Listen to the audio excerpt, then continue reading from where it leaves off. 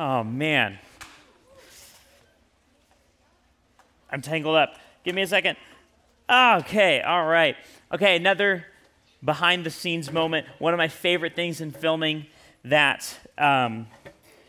film was the day when we first had the shot where the tornado shows up, where we see Jireh show up. Obviously, there wasn't an actual tornado there. Sorry to break the movie magic a little bit. But in order to get the scene where everyone's like watching it for the first time, my friend Sarah, who plays Annie in there, and I, we weren't in those shots, so we were behind the camera with a leaf blower, and they would say action, and we would just blow a leaf blower right into somebody's face. And then we started trying to shoot each other's hats off with the leaf blower. It was fun. Anyway, all right, so we've been talking this week about the character of God, who God is, and how God shows himself throughout this story of the Exodus, throughout this story of him bringing his people out of slavery, out of captivity, out of Egypt, and eventually into the promised land. And we saw the first time when we came together, we saw God show his holiness, his might, his glory, his beauty, his awesome power. The next, after we set up who God is in his beauty and his glory and his holiness, then we talked about God's wrath, God's justice, the fact that he is perfect and we are not, and because of that, we deserve his wrath, we deserve his justice, because he is a just God who cannot overlook sin, who cannot overlook evil, who cannot overlook wickedness. And then, after that, we looked at the fact that while God is just, he's also merciful. He's also loving. He's also gracious. And in the story of Moses and the Exodus, we saw that mercy and that gracious love of God played out in the Passover. The way that he allowed his people to escape his judgment and his wrath as he went through Egypt and struck down the firstborn. And how he used that Passover to save his people not only from his wrath, but also from slavery. That because of that, Pharaoh finally relented and finally let God's people go. And so, finally, they're free from slavery in Egypt. And it's time to start the journey to the promised land. The land that God had promised to their ancestor Abraham. A land flowing with milk and honey. That's how the Bible describes it. Like, I don't like milk or honey. Too bad, it's great. And so, finally, they're on their way to the promised land. But soon after they leave Egypt, Pharaoh has yet another change of heart. Pharaoh has yet another change of heart, and he begins to pursue the people of Israel. He gets his men, his armies in their chariots with their swords, and they begin to pursue this nation of Israel, full of weak, beaten down people, children, old people, people who are not at all a mighty race of warriors. And here they are, one of the greatest armies in the ancient world, the legions of Egypt, and they are hunting down the Israelites. God delivered them from slavery, delivered them from captivity. He delivered them from his own wrath, but now Pharaoh's wrath is coming after them. And that's what we saw in the story tonight. We saw that pick up. So we're going to be reading through that section in Scripture. We'll be in Exodus chapter 13 and 14. We're going to be jumping around a little bit in Exodus 13 and 14, kind of hitting highlights rather than reading two whole chapters. So they get out of Egypt, and at the end of Exodus chapter 13, at the end of Exodus chapter 13, I'm just going to read one verse for you. It's verse 21 of Exodus 13. It says this: "And the Lord went before them by day in a pillar of cloud to lead them along the way, and by night in a pillar of fire to give them light, that they might travel by day and by night. The pillar of cloud by day, the pillar of fire by night did not depart from before the people. So God's people have been brought out of slavery, brought out of Egypt, and now he is going with them on the journey. And he shows up before them in this pillar of cloud during the day and then a pillar of fire during the night. This is one of the things in the film here that we did almost exactly as it's described in Scripture. Obviously, it didn't take place in the Old West, right? This was thousands and thousands of years ago, not just 150 years ago, 200 years ago, whenever the Old West was. But this is pretty much exactly like you saw it on screen. This pillar of cloud during the day and this pillar of fire at night. God is with his people as they begin what will be a long, long journey. And so they leave, but Pharaoh, his heart is stirred up against them. He wants to get his revenge on the people of Israel. So he rallies his armies and they go and they begin to chase the Israelites down. And the Israelites come to this impassable obstacle, the Red Sea. So on one side, they have this sea, and on the other side, they have one of the strongest, most formidable armies in the world that wants them dead. And they're in this impossible situation. But let's see what happens. I'm sure many of you already know. In Exodus 14, we'll read starting in verse 10. When Pharaoh drew near, the people of Israel lifted up their eyes, and behold, the Egyptians were marching after them. And they feared greatly. And the people of Israel cried out to the Lord. And they said to Moses, "Is it because there are no graves in Egypt that you have taken us away to die in the wilderness? What have you done to us by bringing us out of Egypt?" So they're in this situation and it seems hopeless. The Red Sea on one side, Pharaoh and his armies ready to kill them on the other. And immediately, even though they've just seen all of these incredible miracles, immediately the people of Israel lose heart.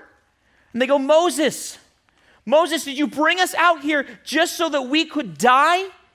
Did you bring us out here? What's the problem? Was there nowhere for us to die in Egypt? Why did you bring us out here? We'd rather just die in our home if they're going to come kill us anyway. But listen to what happens.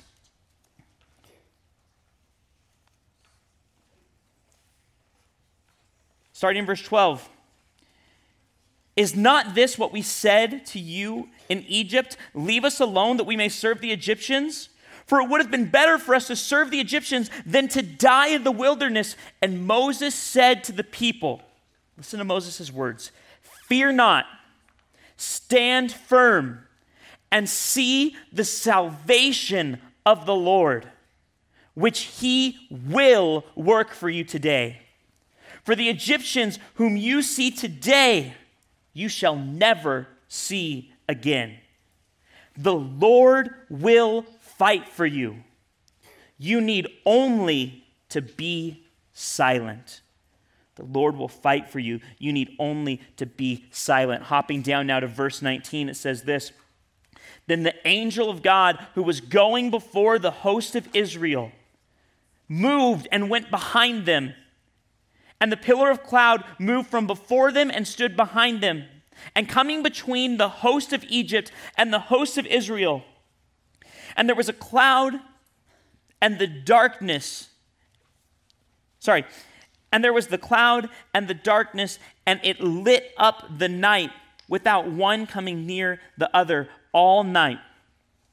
Then Moses stretched out his hand over the sea, and the Lord drove the sea back by a strong east wind all night and made the sea dry land, and the waters were divided.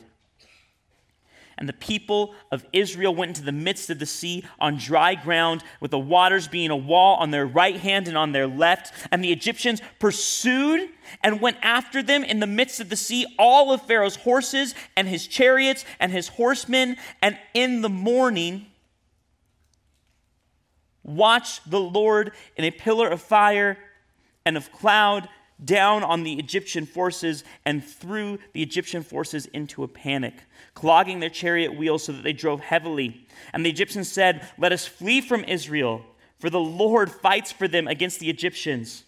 Then the Lord said to Moses, "Stretch out your hand over the sea, that the water may come back upon the Egyptians and upon their chariots and upon their horsemen." So Moses stretched out his hand over the sea, and the sea returned to its normal course when the morning appeared. And as the Egyptians fled into it, the Lord threw the Egyptians into the midst of the sea, and the waters returned, covering the chariots and the horsemen of all the host of Pharaoh who had followed them into the sea. Not one of them remained, but the people of Israel walked on dry ground through the sea, the waters being a wall to them on their right hand and their left. Thus the Lord saved Israel that day from the hand of the Egyptians, and Israel saw the Egyptians dead on the seashore.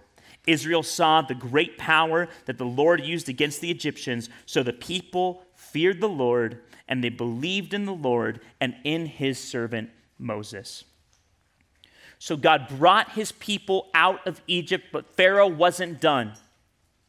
Pharaoh mustered all of his might, the most powerful army in the world, to chase down this group of people that included the sickly, the old, the young, children. He chased them down, but God was with them.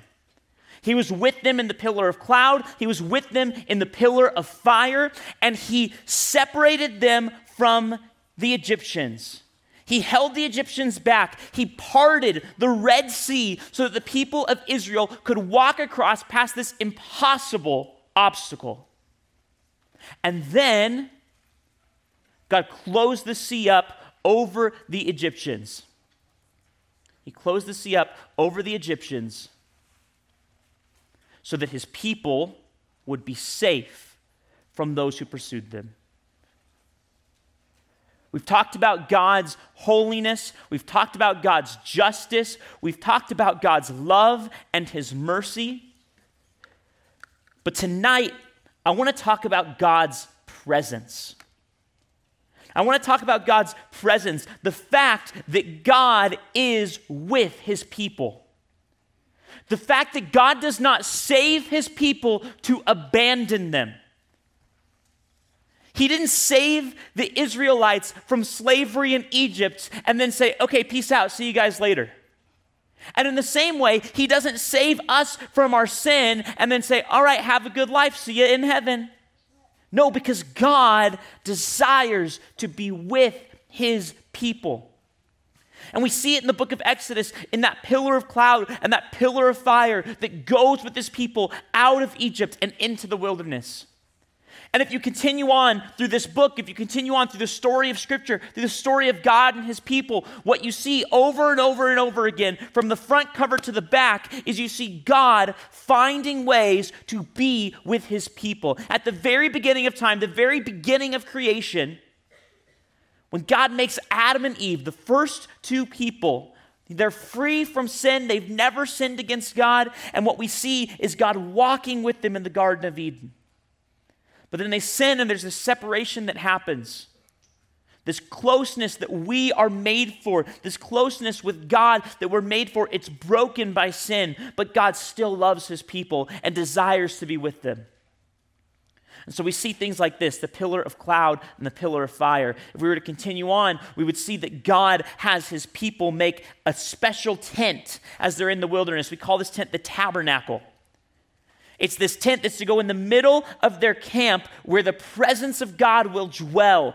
God will live amongst his people. When they end up in the promised land, he has them build a special building, the temple, where the presence of God dwells in the midst of his people, in the middle of their great city, Jerusalem. If we continue on, we see God being with his people in even deeper and more profound ways, because at the beginning of the New Testament, we see God show up with his people in a new way as God himself takes on flesh and is born as a baby, lives as a man. God himself, the creator of heaven and earth, becomes human, takes on flesh, and walks amongst his creation because he wants to be with his people. And Jesus, throughout his life, throughout his ministry, he says time and time again that God desires to be with his people, and that even after he is gone, Jesus says, even after Jesus goes into heaven to be at the right hand of the Father, he says that I will be with you, that God will be with us, that he will send a helper, the Holy Spirit. The same Spirit of God that raised Christ from the dead. And now, if our faith and our trust is in Christ, if we've been made new by him, that same Spirit, the Bible tells us, lives in us. See, God is a God who cares about being present with his people. He's a God who wants to live with his people, a God who wants to be around his people, a God who wants to be in the midst of his people. He does not save us to abandon us, but he saves us for relationship. He saves us that we might be with him, not just in the future, not just in heaven, but now, today.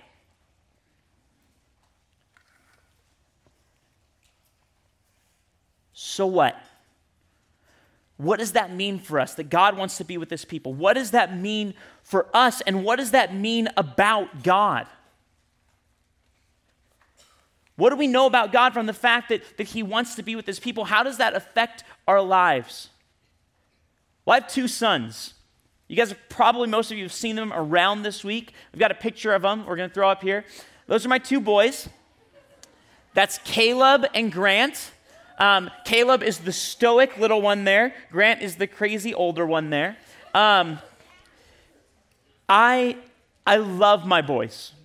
I love these boys to death, and I mean that, right? I mean that I love them to death. If I had to die for either of these boys, I would do it in a heartbeat. It wouldn't be a second thought, right? Because I love them deeply. And some of you, when I put this up, especially the girls, sorry girls, this is just how it is, you go, oh, I love them. And maybe you do, but you don't love them the way I love them. Maybe you go, oh, they're so cute, I love them. That's fine. I'm glad. I'm glad that people go, oh, they're cute and I love them. I like when you guys see my boys and you go, hey, how's it going? Like, I love that. I love that other people care for my sons. But there's a difference between the way that you love them and the way that I love them. Even you over there who know my boys and you love them a lot, you don't love them the way I love them. You don't love them the way I love them. And you know how I know? Because you don't change their diapers. Grant doesn't have diapers anymore, but Caleb still does. You know how I know that you don't love them the way that I love them? Because when they're scared in the middle of the night, they don't come into your bed, they come into mine. And you know how I know that you don't love them the way that I love them? Because you don't know that Caleb loves to play with tools, that Grant loves Spider-Man, and he loves to sing every song to Encanto. You don't know that, but I know that. So you know what the difference is? I mean, honestly, there are a lot of differences between the way you might love my boys and the way I love them. But you know what the biggest difference is? It's presence. I love my boys, and because I love them so much, I want to be with them. Because being present, being with someone is part of how we as people communicate love. Now, there are times when I don't get to be with my boys. Maybe I'm on a trip, there's something going on, we're not in the same place. Even right now, I don't get to put them down to bed tonight because they're going down right now, and I'm here with you guys. And I made that choice because I love to be with you guys too. That doesn't mean I love my sons less, but let's say we didn't live in the same house, my boys and I.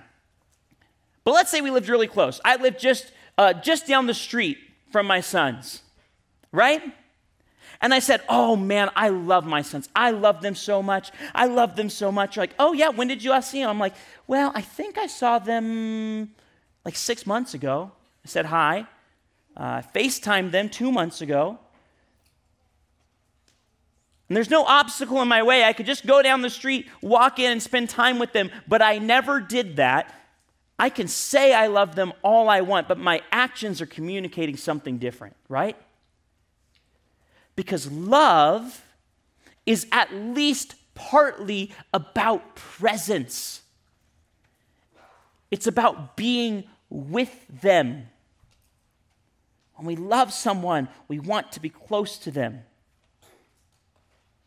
I love my boys. I also love my wife. I remember when my wife and I were dating. We were dating in high school. And our friends both got mad at us because we just were with each other all the time and never with our friends, right? But it's because we loved each other. And we wanted to be close with each other. We desired to be close to each other. It's even more true now that we've been married for 12 years or whatever it's been. Don't say I said it or whatever it's been. If you see my wife, I said 12 years. Our anniversary is August 15th. Guys, cover for me, okay? All right.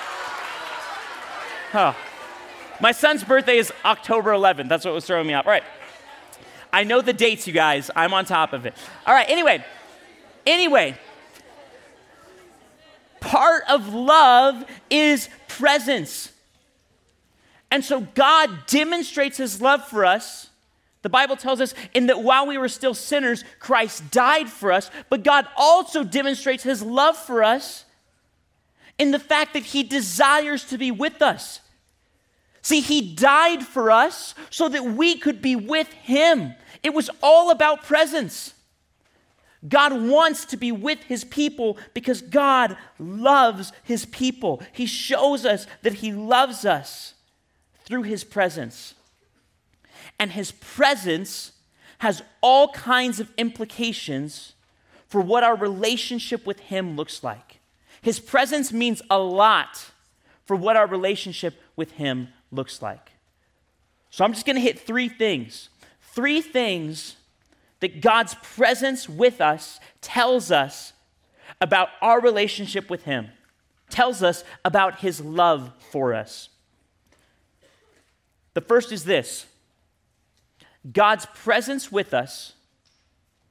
In the story, we saw it as the pillar of cloud and the pillar of fire. Today, we see it as his Holy Spirit living in us. God's presence with us shows us that he knows our failures. He knows our failures, and he loves us anyway. He knows our failures, and he loves us anyway. If you want to turn to the book of Psalm, we'll be in Psalm 139. We're going to be hopping around a little bit tonight, a little more than we have.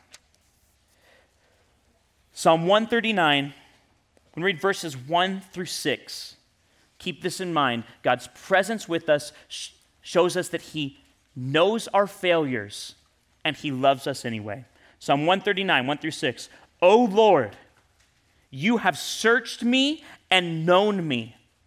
You know when I sit down and when I rise up. You discern my thoughts from afar. You search out my path and my lying down and are acquainted with all my ways. Even before a word is on my tongue, behold, O Lord, you know it altogether. You hem me in behind me and before. You lay your hand upon me. Such knowledge is too wonderful for me. It is high and I cannot attain it. Where shall I go from your spirit?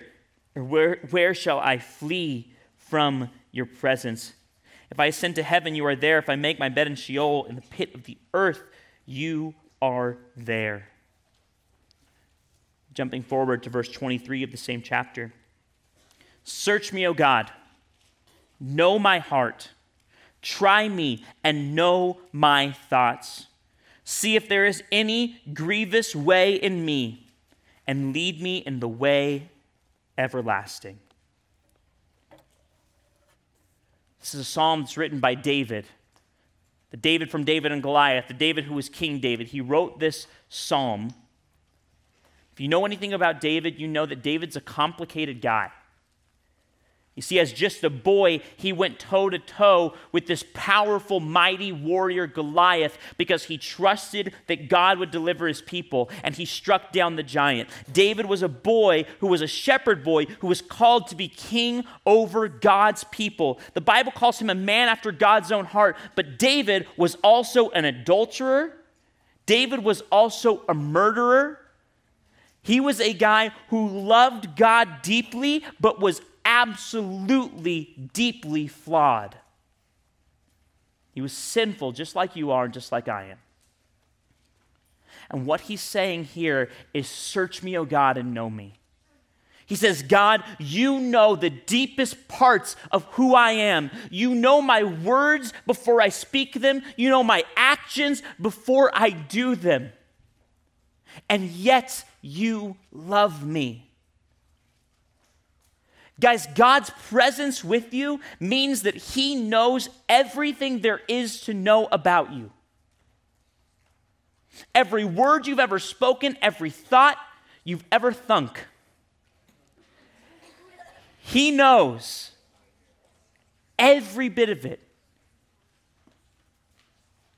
I know what it's like to be a kid who grows up in church and who puts on a face.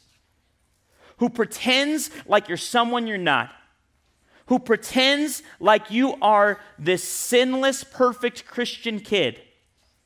I know what it's like to be that because that's who I was in junior high.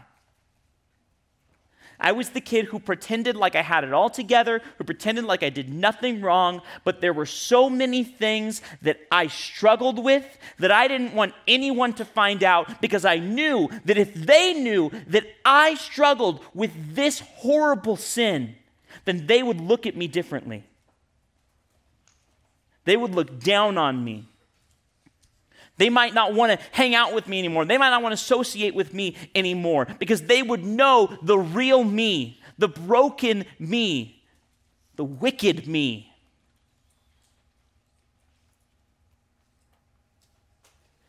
Guys, the incredible truth of God's presence is that his Spirit searches the depths of your heart, that he knows everything there is to know about you. As David says here, the grievous ways in you.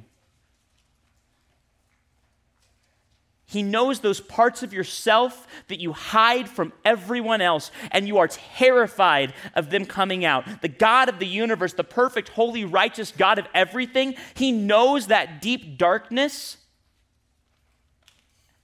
and he loved you enough to die for you. God's presence with us shows us that he knows our failures and our flaws, and he loves us anyway. But it's not just our failures that God knows. See, God's presence with us also shows us that he knows our needs. He knows our needs, and he cares for us. Go ahead and turn to Romans chapter 8.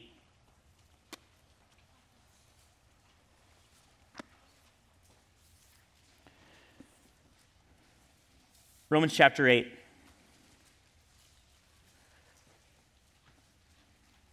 We'll be in verse 26. It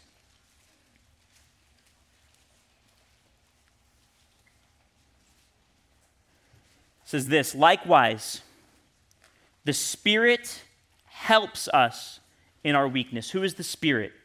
It's the Spirit of God, the Holy Spirit. It is God with us today. Likewise, the Spirit helps us in our weakness. For we do not know what to pray for as we ought. But the Spirit himself, God himself, intercedes for us. That means he steps in for us with groanings too deep for words. And he who searches hearts knows what is the mind of the Spirit, because the Spirit intercedes for the saints, for God's people, according to the will of God. That's what it's saying, guys. It's saying that God knows what you need more than you know it. Going back to my boys, you guys might have seen this week. This has been, it's a busy week when we come up to Hume. My 4-year-old doesn't get the nap that he should. And so around dinner time, he is spent. He is so tired. He's probably hungry because he probably hasn't eaten very much. He's probably a little dehydrated because he's not drinking enough water. But he doesn't know any of that. He's just grumpy, right? He's just grumpy, and he quickly goes into these tantrums. He just kind of loses it. He can't handle it because he doesn't really know what he needs. And I say, "You're tired," but he goes, "I'm not tired," because he doesn't know. I say, "You're hungry," buddy. "I'm not hungry," but he is. And guys, you and I are a lot like a 4-year-old who's a little too tired and a little too hungry. Because so often we don't really know what we need. We know that we're hurting. We know that we're sad. We know that we're lonely. We know that we're depressed. We know all of these, but we don't really know why.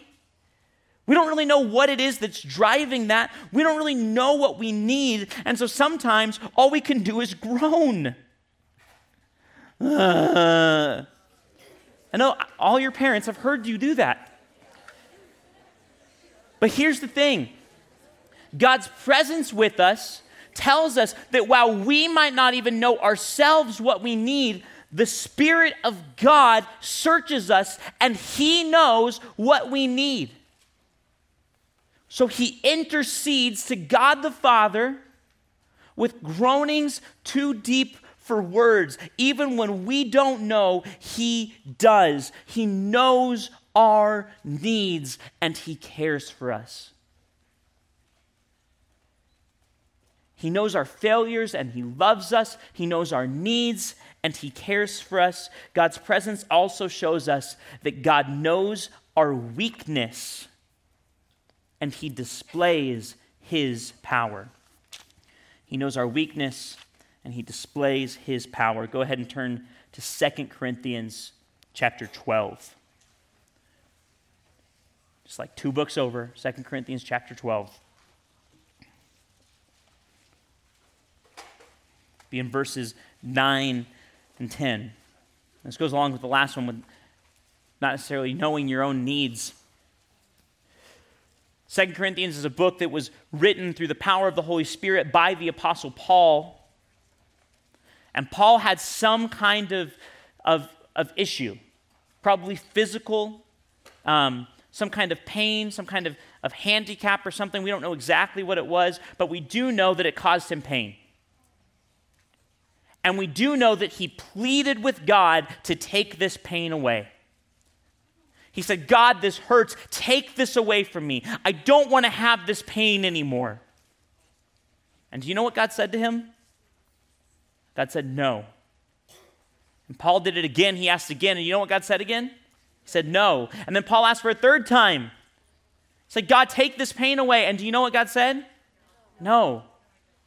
And why did God say no? Is it because He didn't know Paul's needs? Is it because He didn't care for Paul? Is it because He wasn't with Paul?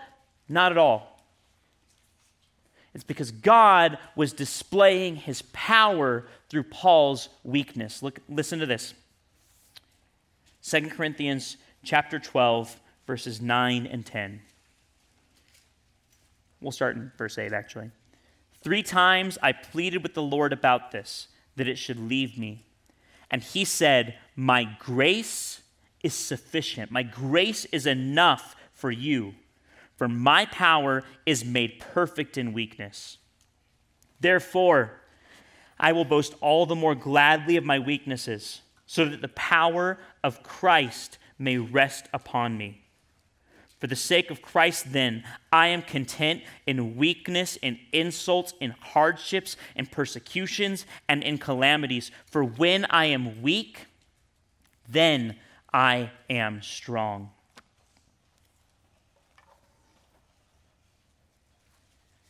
Guys, we serve a God who is with us always. Just like he was with those Israelites. In fact, much more than that. He was with them in that pillar of smoke, pillar of cloud, and in that pillar of fire. He was with them in the tabernacle in the midst of their camp. But God is with us not in some building, not in some meteorological event.